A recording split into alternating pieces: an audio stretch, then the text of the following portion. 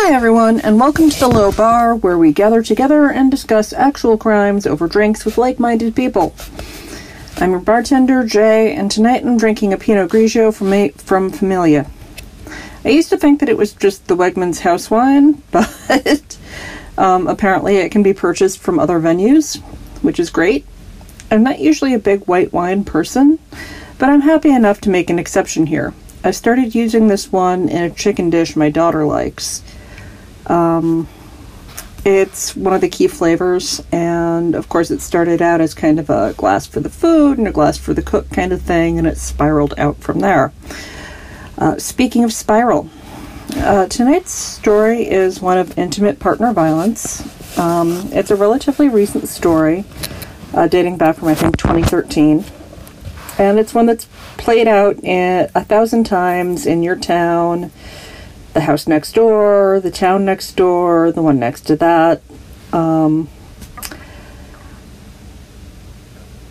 Because intimate partner violence is so pervasive and it's so triggering, I'm going to give this one a content warning.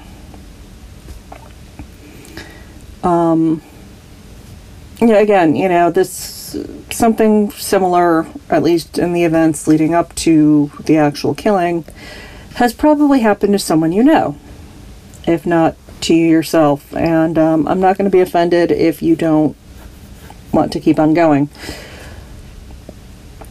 Honestly, I remember when this happened, and I certainly found it pretty disturbing. But the fact that it is so ubiquitous means that we kind of have to talk about it. There is one aspect of this story that is not ubiquitous, and that is who the killer is. The killer is the son of a Boston area sports legend. I'd like to pretend that this guy's famous father is the reason that he got away with as much as he did. And the name probably did play some role. That said, I'm sure we all know at least one person who's gotten away with at least some of what Jared Remy did without any of his father's recognition. I can think of 3 off the top of my head, just, without even flinching. So, this is not a pretty story. 4 families were wounded, a woman killed, and the lives of 2 children forever damaged. But it's a story that needs to be told because intimate partner violence is something that affects people from all walks of life. There's no point in thinking that it's just something that happens in trailer parks. Silence only helps it spread further. So without further ado, let's get on with the story. Right, so what did happen? On August 13th, 2013, Jared Remy and his partner, Jennifer Martel, got into an argument in their Waltham home. It was not the first time they argued, and it would not be the last. The argument escalated, again, not for the first time, and Remy threw Martel into the bathroom mirror.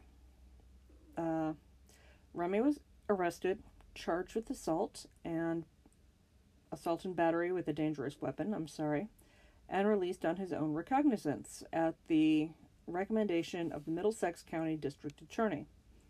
The judge gave Martel an emergency restraining order and issued a no abuse order to Remy. This was on the 14th. So he did spend a night behind bars. On the 15th, Remy returned to the home. There was a protracted struggle. Part of the attack took place on the couple's patio, in full view of the neighbors. One neighbor did attempt to intervene, only to have Remy go after him. Remy stabbed Jennifer Martel, stabbing her repeatedly in the neck and the shoulder.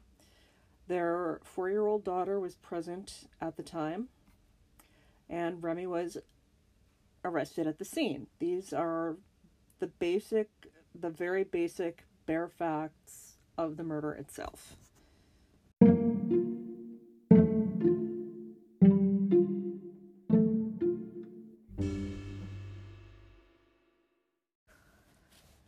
There was an exactly a mystery about who had committed the crime. After all, there were witnesses, including neighbors and the couple's daughter. Remy had been arrested for assaulting the victim only 2 days before killing her, and he was still on the scene by the time that Waltham police arrived. But who was Jared Remy? And why, after shoving her into a mirror hard enough to be charged with assault and battery with a dangerous weapon, was he free to attack her again? Jared Remy was born in 1978. His father was Red Sox legend Jerry Remy, and he struggled from a young age with dyslexia and aggression. His parents sought help for him early, sending him to a special school for children with learning and behavioral difficulties, which was absolutely the right thing to do, no question about it. Still, his behavior caused him to be excluded from school sports in high school. This is, I don't know about your locality, but here, kids who wind up getting sent to those particular types of private school can usually participate in local sports in the town where they live. This is sometimes true for small religious schools as well. I know that we've got a couple of kids on my daughter's teams who fit into that category. Most kids who have these problems, most people who have these issues, do not go on to hurt people.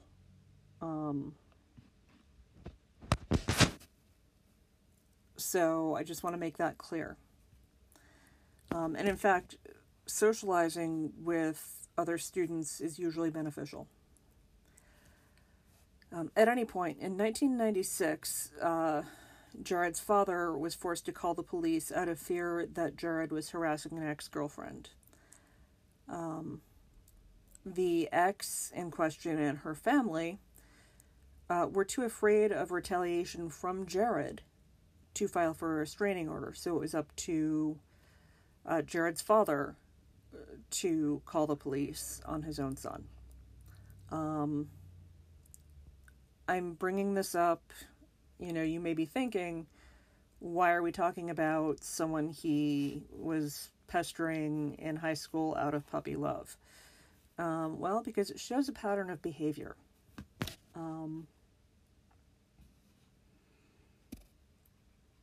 In an attempt to interrupt Jared's fixation on this ex, the father had him sent to Florida, where the father was covering Red Sox spring training games. He had become a presenter by this point.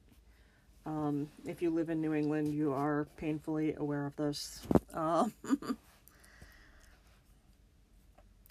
So after father and son returned from Florida, Jared started dating a 15-year-old girl from his high school.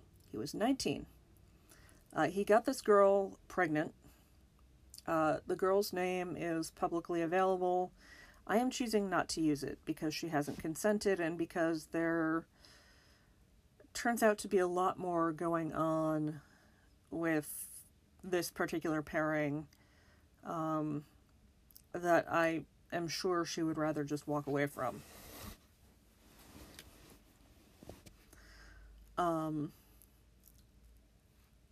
Jared verbally and physically abused this young woman throughout her pregnancy, to include trying to push her out of a moving car. He put together a group of friends to hunt down and assault a male friend of hers who was also 15, and left the boy with life-threatening head injuries. Remy was not charged in this incident. And this is not a matter of he said, she said. This is a matter of public record.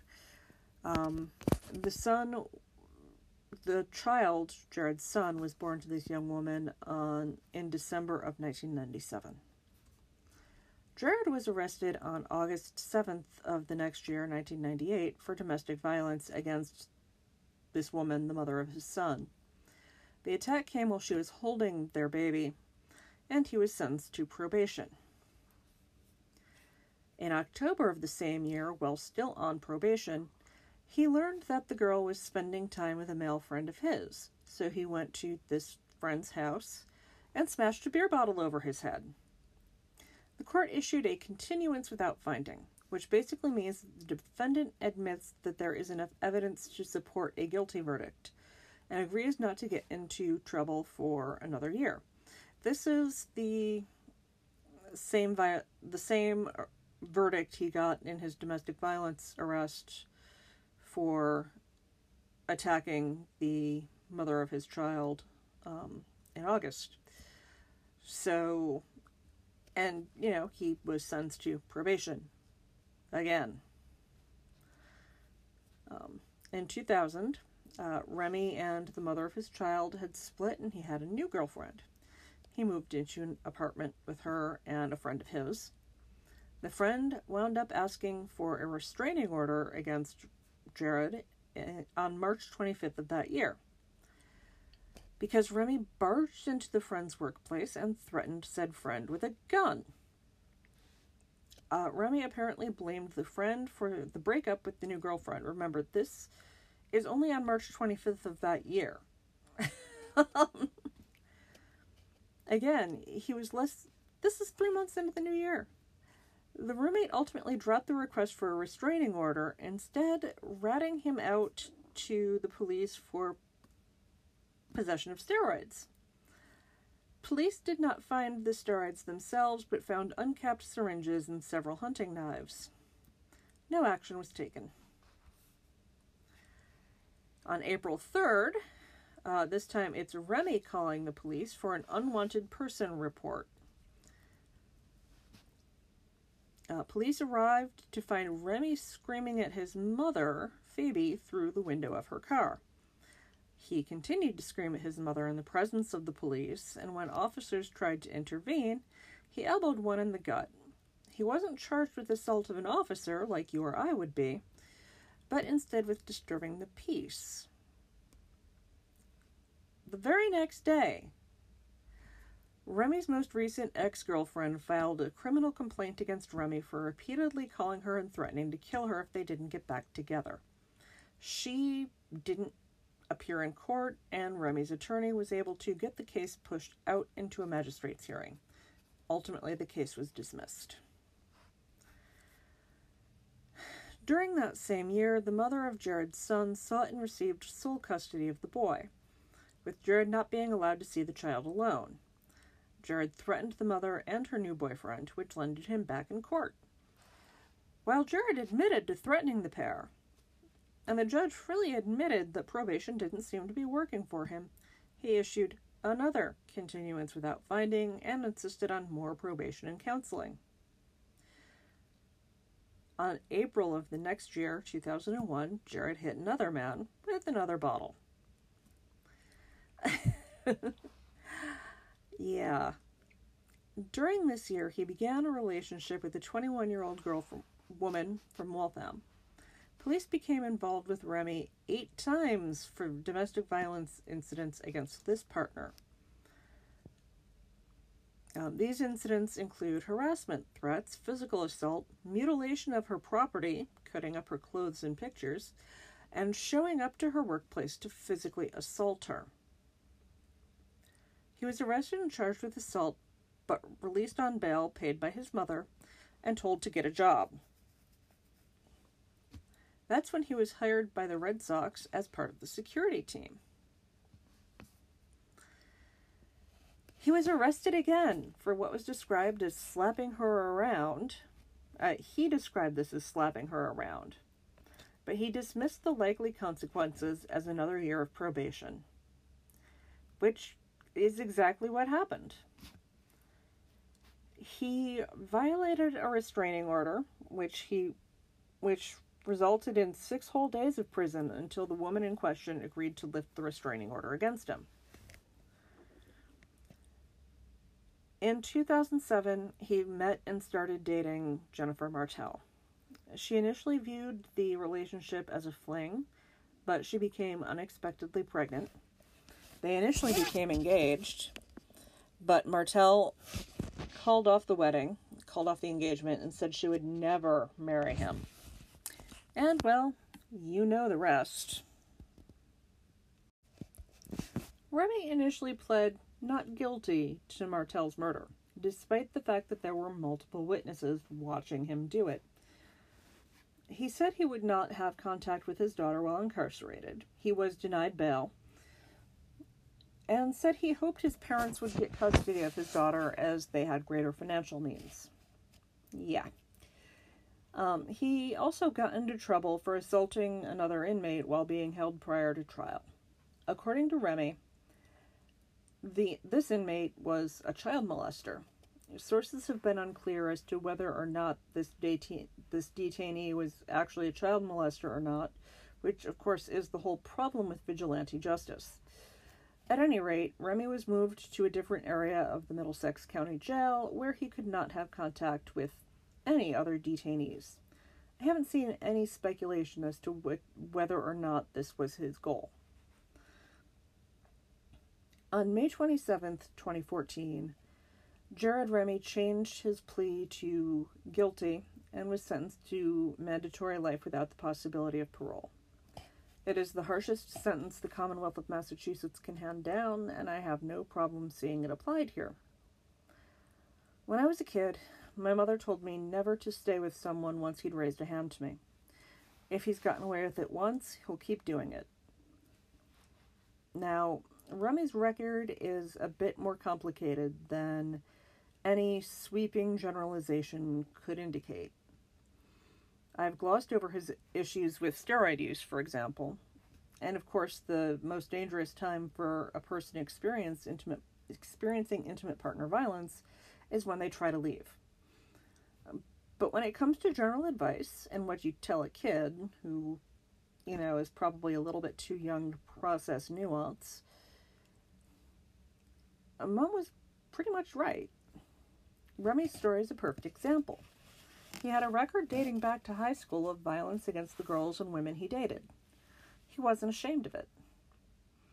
Even when he pled guilty, facing actual real-world consequences for the first time in his life, he didn't actually accept responsibility.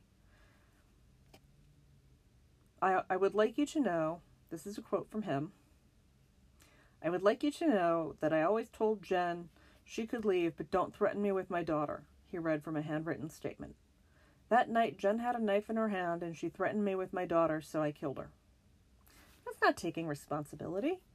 For one thing, there's been no mention in any other source that Martel had any weapon or made any attempt to defend herself. For another, an attempt to gain custody of her daughter is not a valid excuse to stab someone in the neck repeatedly, especially not after years of abuse, but not ever. There was some discussion after the murder about whether or not the courts had failed anyone in this case. Had they failed Jared Remy? Had they failed Martel? Had they just failed? Personally, I think if you have to ask that question, and if you had even a hint of Jared Remy's history of violence against women, you and I probably have a pretty big different opinion about the role of the courts. And the Commonwealth has made some changes in its laws regarding intimate partner violence. The issue is, most of these changes revolve around punishment. There are two problems with that. The first is, very few criminals think that they're going to get caught, especially in cases where the crime is emotionally driven, because in that moment, they don't care if they get caught. They're just so driven by whatever is pushing them on to lash out. The second is that enforcement requires the victim to press charges. That implies that the victim has the freedom to do so. We saw when we went over Remy's history that from the very beginning, Remy's victims lived in fear of retaliation. Remy also depended on isolation, on keeping his victims financially dependent, and on emotional pressure to force his victims to drop charges and to lift restraining orders. The people responding to victims can also play a role in suppressing charges, even without meaning to. Questions like, what did you say to him to set him off, are common and unhelpful. It's normal to get frustrated, especially after you've responded to the same home multiple times. it still reinforces the notion that no one is actually interested in helping. The new laws passed in the wake of Jennifer Martel's murder did make it easier to include a defendant's history of domestic abuse when bringing charges in a current case. So it would have been easier to consider Remy's history with the mother of his son when considering charges for his behavior with subsequent girlfriends and Martel. That said, there is still a lot of discretion held by judges and prosecutors who were aware of Remy's history and had already acknowledged that he wasn't being helped by probation, and sentenced him to probation anyway. The greatest impact was felt by Martel's daughter, and her family, of course. After an initial stint in foster care, it seemed as though custody would go to the Remy family. This outraged many people in this area, which is saying a lot considering the high esteem in which Jerry Remy is held in Boston. And while there was initially a custody fight, in the end, Martel's family was granted primary custody, while the Remys have visitation. Jerry Remy's announcement of the resolution of this case forced me to reassess my feelings towards him, which were not awesome before his son killed Jennifer Martel. Sorry, I'm a Yankee fan since birth, and having to listen to the Boston broadcast for Sox Yankees fans really gets my blood up. His words were very touching, and as sensitive as even I could want him to be, and I very humbly bow my head and admit that I was wrong.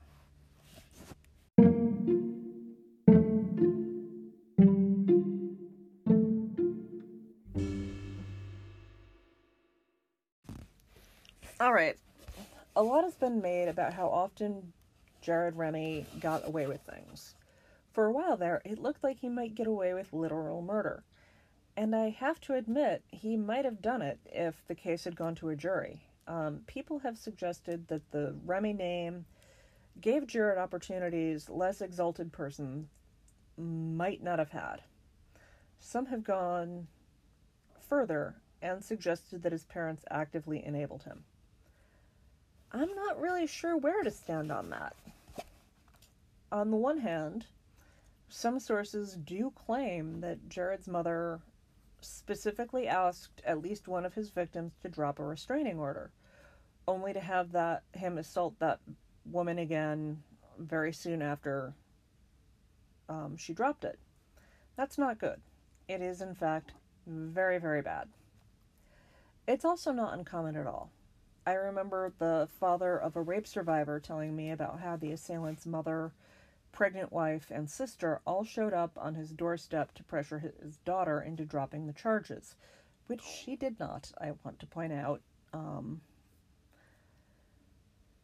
But it is natural and normal as a parent to try to smooth things out for one's child. It's also normal to see your kid with rose-colored glasses. No one wants to admit that the child that they raised is a monster.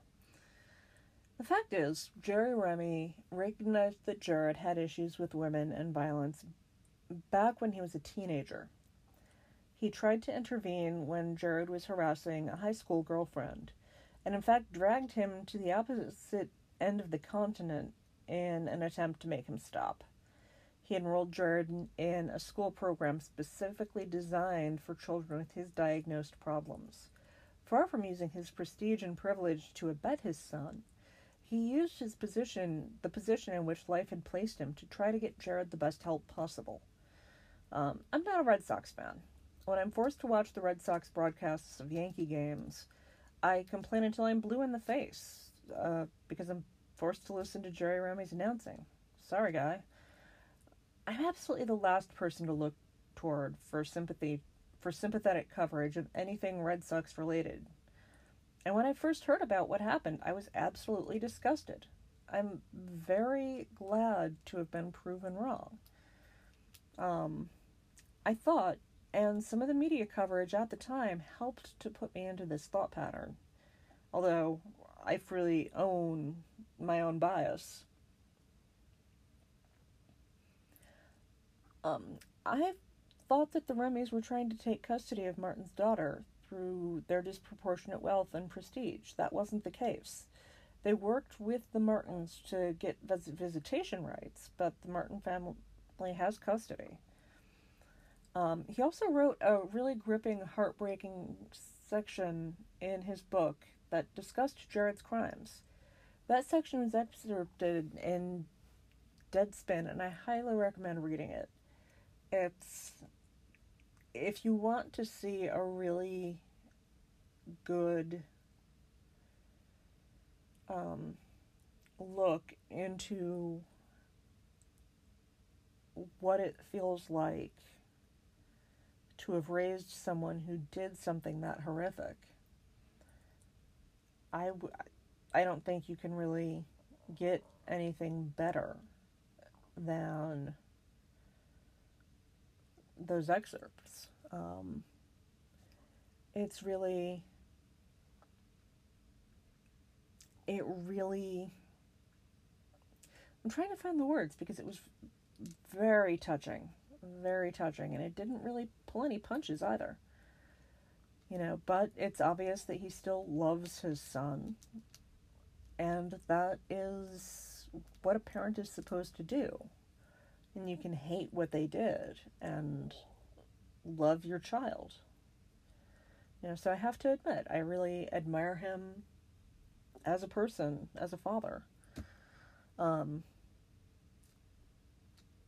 I'm glad that looking into this case further really helped me to do that, helped me to overcome my own bias.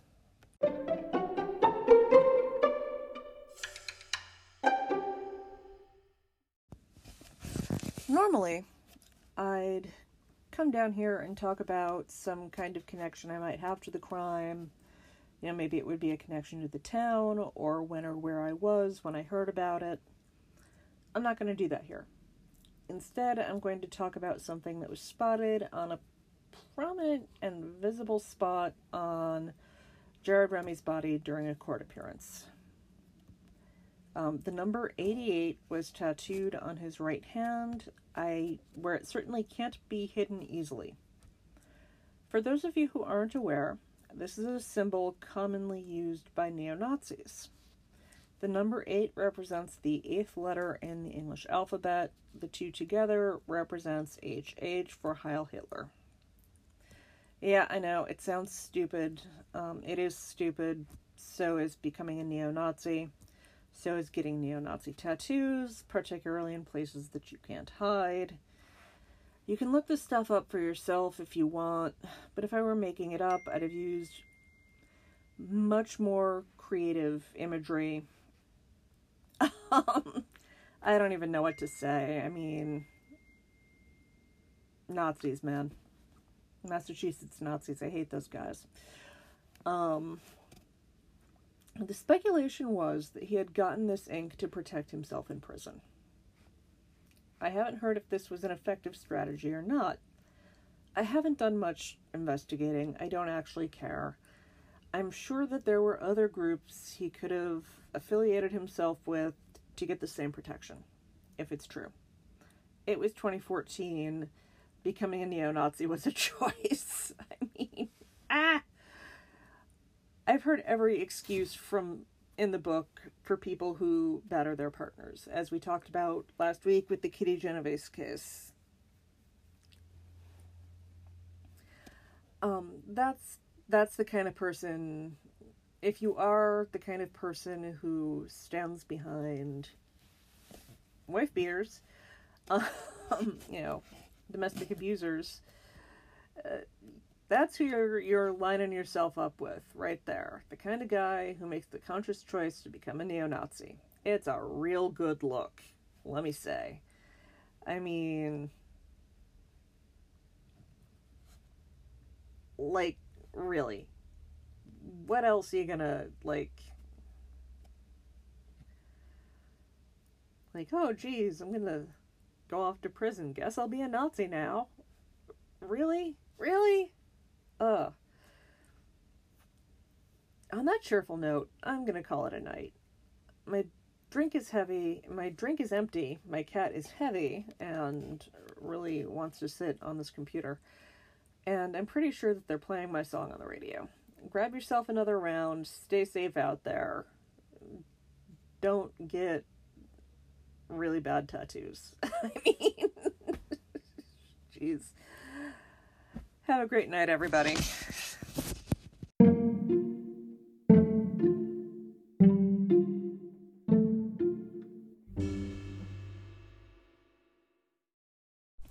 Hey, I'm sure you've already figured out that I record these a little bit ahead of time.